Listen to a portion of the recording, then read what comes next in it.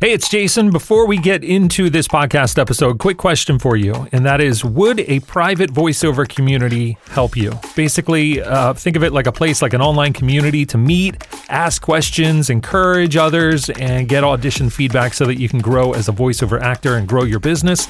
Is that something that you would be interested in?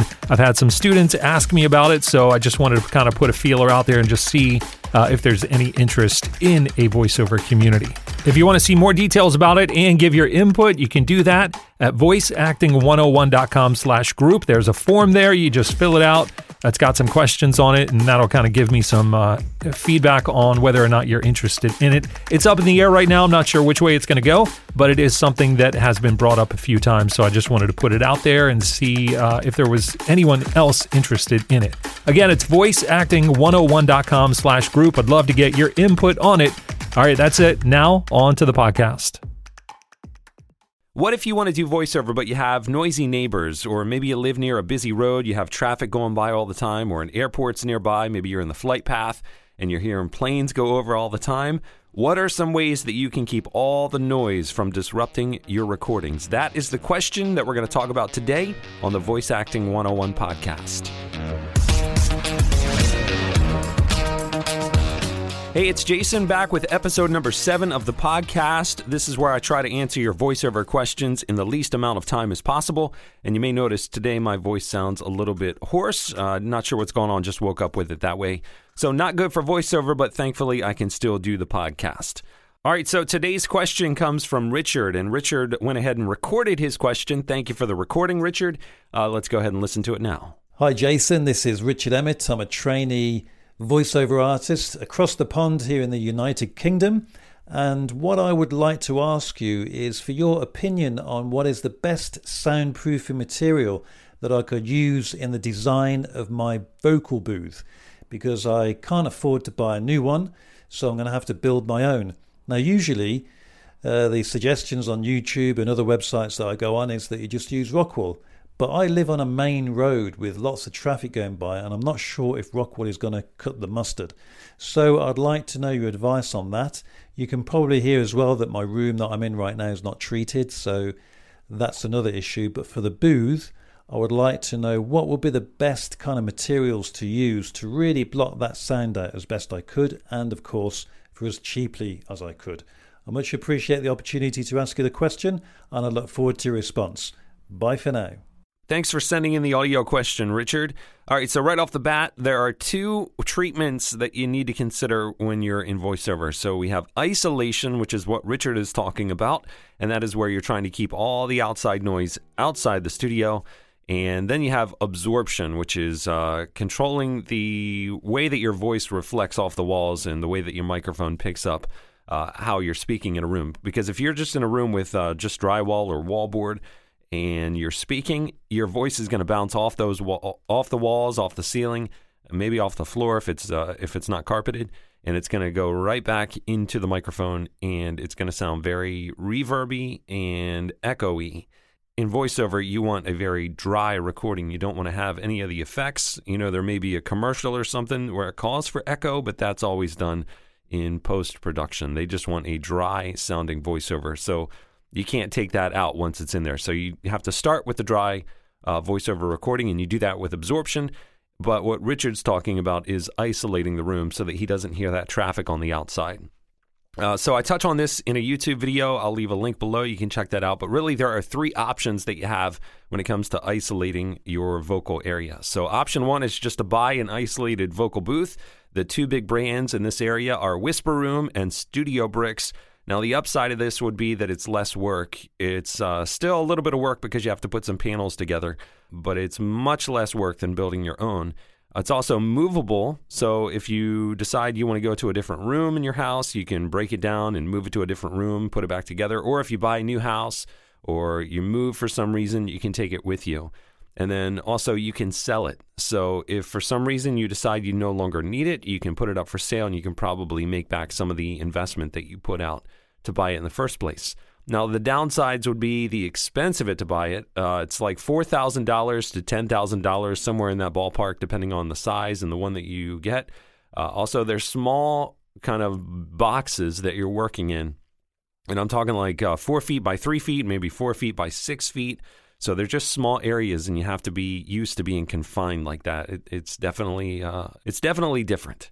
It gets hot because it's such a small room. The heat just builds up in that small little box. So they have ventilation systems that are going to get rid of that heat, but that's just something else that you have to deal with. All right, so that's option 1. Just buy an isolated vocal booth already pre-made for you. Option 2 is to build your own booth using some plans, and the only one that I really know of is Dollbox. Maybe there are some others out there. If so, leave it as a comment below. But the one that I'm familiar with is Dollbox, and I've never used it myself. I've just known people who have and have had success with it. So the upsides of Dollbox would be that you're buying some pre-made plans. I think they cost around $100, and you can get some support with it. And you can customize the plan to fit your room, because some people have high ceilings, some people have low ceilings. So you can really customize it just to fit whatever your needs are. And it's going to be less expensive than if you buy a Whisper Room or a Studio Bricks. And they look similar to a Whisper Room if you want to check it out. And I'll leave a link for it in the links and resources section below. Now, the downsides to this option of building your own booth using plans would just be that it's going to be more work than if you just bought one outright. It's going to be gluing things and cutting things and screwing things and all the construction labor. And you could hire someone to do it, but someone is going to have to do it. So it's just more work. And then option number 3 would be to build a custom room. And the upside to this would be that it's completely custom. The size of it, the layout, where you place the door, everything is going to be made to order, because you're basically doing everything, which is also the downside, right? It's more work. You're going to have to plan it. You're going to have to build it, or you're going to have to hire someone else to build it for you. It's not normally movable. I've seen some people put things together that they can undo a couple bolts and take the panels apart. That's a little bit more complicated. It's doable, but it's not normally movable. So you're kind of building it in place to stay there for a long time. And you're kind of hoping it's going to work, right? You've been told that things will block the sound out. You don't really know until you get to the end if it worked, or if maybe you made a mistake, or you should have done something a little bit different. So there's always that risk when you're building something yourself. Richard seems to be leaning towards this based on his question, and this is actually the option that I picked. So I researched it in depth a few years back when I was building out my studio. So I'm going to list some of the most important things that I think make the biggest impact when you're taking this route. So you want to start with the floor, and you want it to be a floating floor, and you can do that using U-boats. They're basically rubber pads that the whole room, the whole booth that you're building is going to be sitting on, these little rubber pads. And the reason that you do that is because if it is tied into the existing structure, and really you don't want it to be tied into the existing structure anywhere with the walls or the floor or the ceiling. You want it to be its own little unit and not connected to the existing structure at all. And by doing that, you're preventing vibrations or sound coming through the structure and then coming up into the booth. So if you can keep it floating or decoupled from the existing structure, it's going to be harder for the vibration to make it into the booth. And you can do that starting with the floor by building a floating floor using U-boats. That's hard to say. U-boats, not U-bolts, U-boats. And I'll leave a link so that you can see more information about that. There's also some videos out there on YouTube about U-boats. Then you want to move to the walls. There's something called staggered studs. So basically in a normal wall, you have a stud and then you have a bay that insulation normally goes in, and then you have a stud and then you have a bay, and it keeps going on like that. But with staggered studs, you have the studs, but the wall is a little bit thicker and it's got enough space so that you can put rock wool or insulation in that wall.